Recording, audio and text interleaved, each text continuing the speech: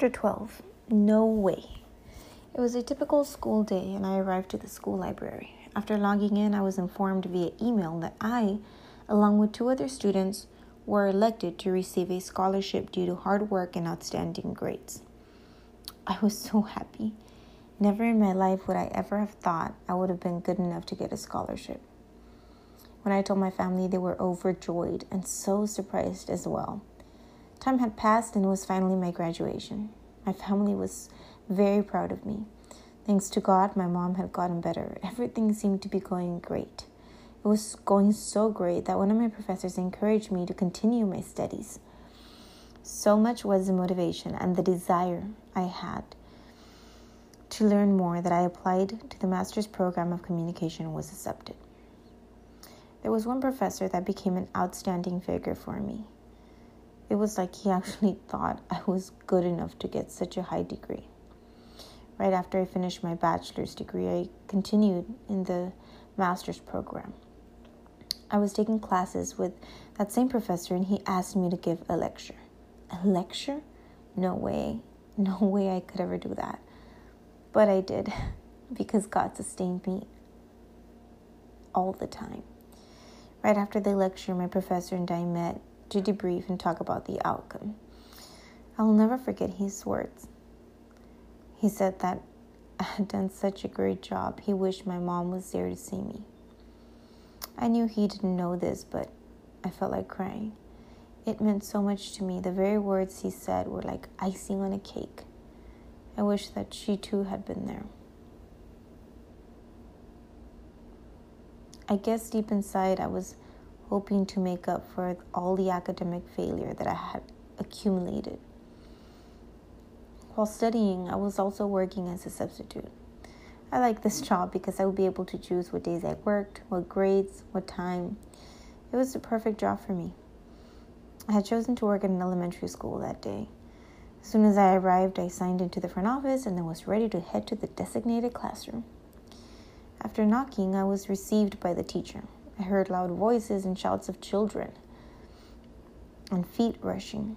The teacher was having a hard time settling the children down, and she told me, "Good luck. I know it's Monday, so if you want to try it out for today, you can. And if you can't handle it, it's okay.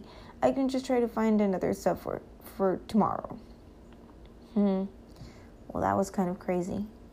Why wouldn't I like it? I guess I didn't think there was no child that had a legitimate excuse for not learning.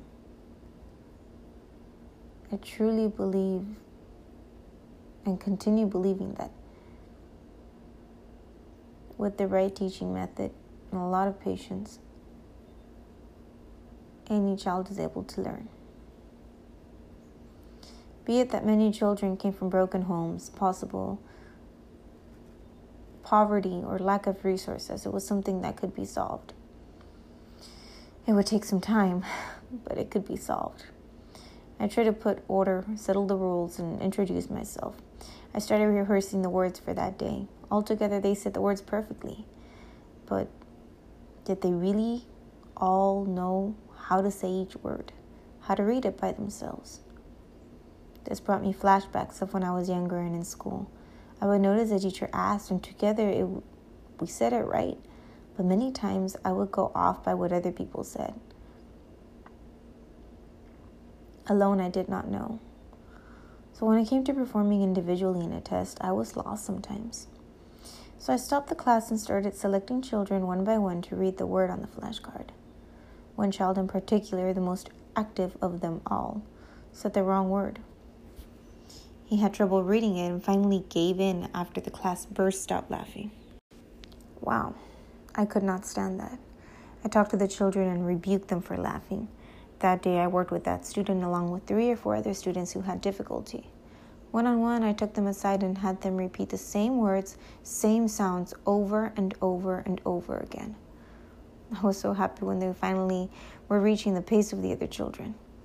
I finished the week and it was hard to leave them on Friday. I hated the school setting. Don't get me wrong. Everything about learning brought back bad memories. Never in my life did I think I would go back. But having the ability to help those children understand and motivate them to be just as good as everyone else was an indescribable feeling. It was worth it. And who knows, maybe I knew God had placed me there for a reason. Maybe I wasn't changing the world, but helping one person at a time was enough. Do not neglect to do good and share what you have, for such sacrifices are pleasing to God. Hebrews 13:16.